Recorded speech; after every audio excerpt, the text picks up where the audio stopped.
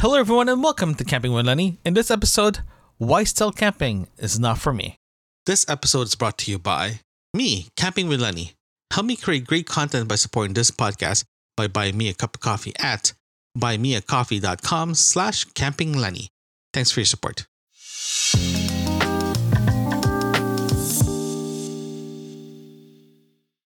Why stealth camping is not for me?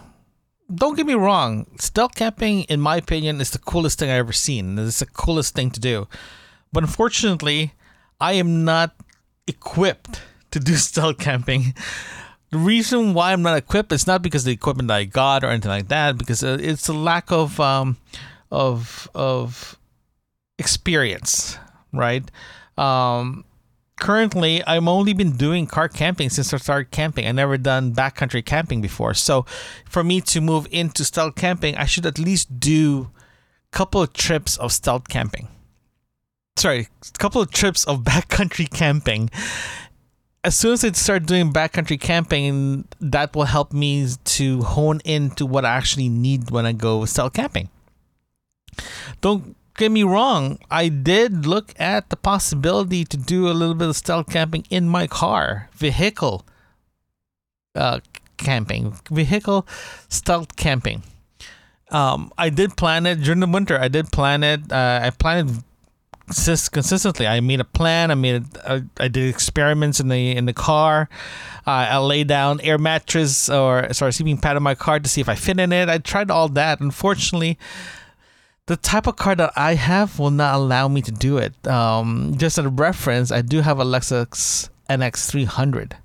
And I folded the back seat. I put the seats forward.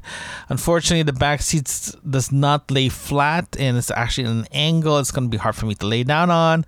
I did put an air pad on top of that to see how comfortable it is, if it's still feasible. Unfortunately, I don't fit.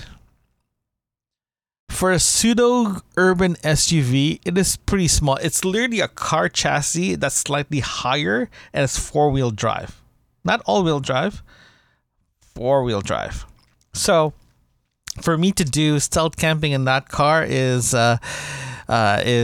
not feasible. Okay. I also looked at doing a hammock tent camping thing in the green spaces around the Toronto area, Greater Toronto area. If you guys don't know where Toronto is, it's in Canada. It's considered the fifth largest city in North America. It's the largest city in Canada, and there's tons of green spaces in the Greater Toronto area or the GTA. Unfortunately, the green spaces around the city is being patrolled by the police services and also community-run services, community-run patrols. Let's just say. So it's hard for a person to do stealth camping because it will get flagged very fast, and it will be someone will be over there hovering you automatically and try to get you out, right? As soon as you put a tent or any structure, they usually they keep an eye on it. If it's in a park, let's say in the beaches area or in a green space park, like people will hang out for the day, having a tent or gazebo, it is pretty acceptable. It's not a big deal, but as soon as you put a tent in the middle of the night, that's when they started to crack down, right? So it is a little harder to do it out here. I did look at going to the Niagara region to go camping out there as well too, but unfortunately it's the same scenario. They do keep an eye on it very well because it is a massive tourist attractions area, so it's kind of hard for you to camp. But I did research on it throughout the winter time, the non-camping season part, and look at my options to do stealth camping. But unfortunately, I'm not there yet. I do need to do backcountry camping to lighten up the my camping gear itself, just to see what I can actually achieve with backcountry, then moving into stealth camping. Stealth camping, in my opinion, it is a really cool thing. It's one of my favorite things to watch on YouTube, and when people do it in YouTube style camping, I'm very, very impressed. I'm very, very, very impressed. I'm incredibly jealous, and I'll drop links below in the description to several of my favorite stealth camping YouTubers out there, including Steve Wallace. Steve Wallace is actually one of my favorite campers to watch on YouTube because he does a lot of stealth camping and he's making it so easy to do. And it drives me crazy how good this guy is and how he makes it so easy. And and for me, stealth camping is a next level up of camping that I want to achieve, and I want to record and talk about it because it's just a very cool thing to do, and you can do whatever you want to do with it. If you guys don't know what stealth camping is a method of camping to be stealthy, in other words, to hide from people and camp overnight and leave without a trace.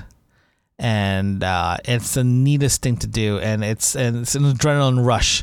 You have to be mobile, you have to be self-sufficient, you just have to be sufficient and mobile, and you have to be aware of your surrounding when you do stealth camping. And it's a cool thing to do.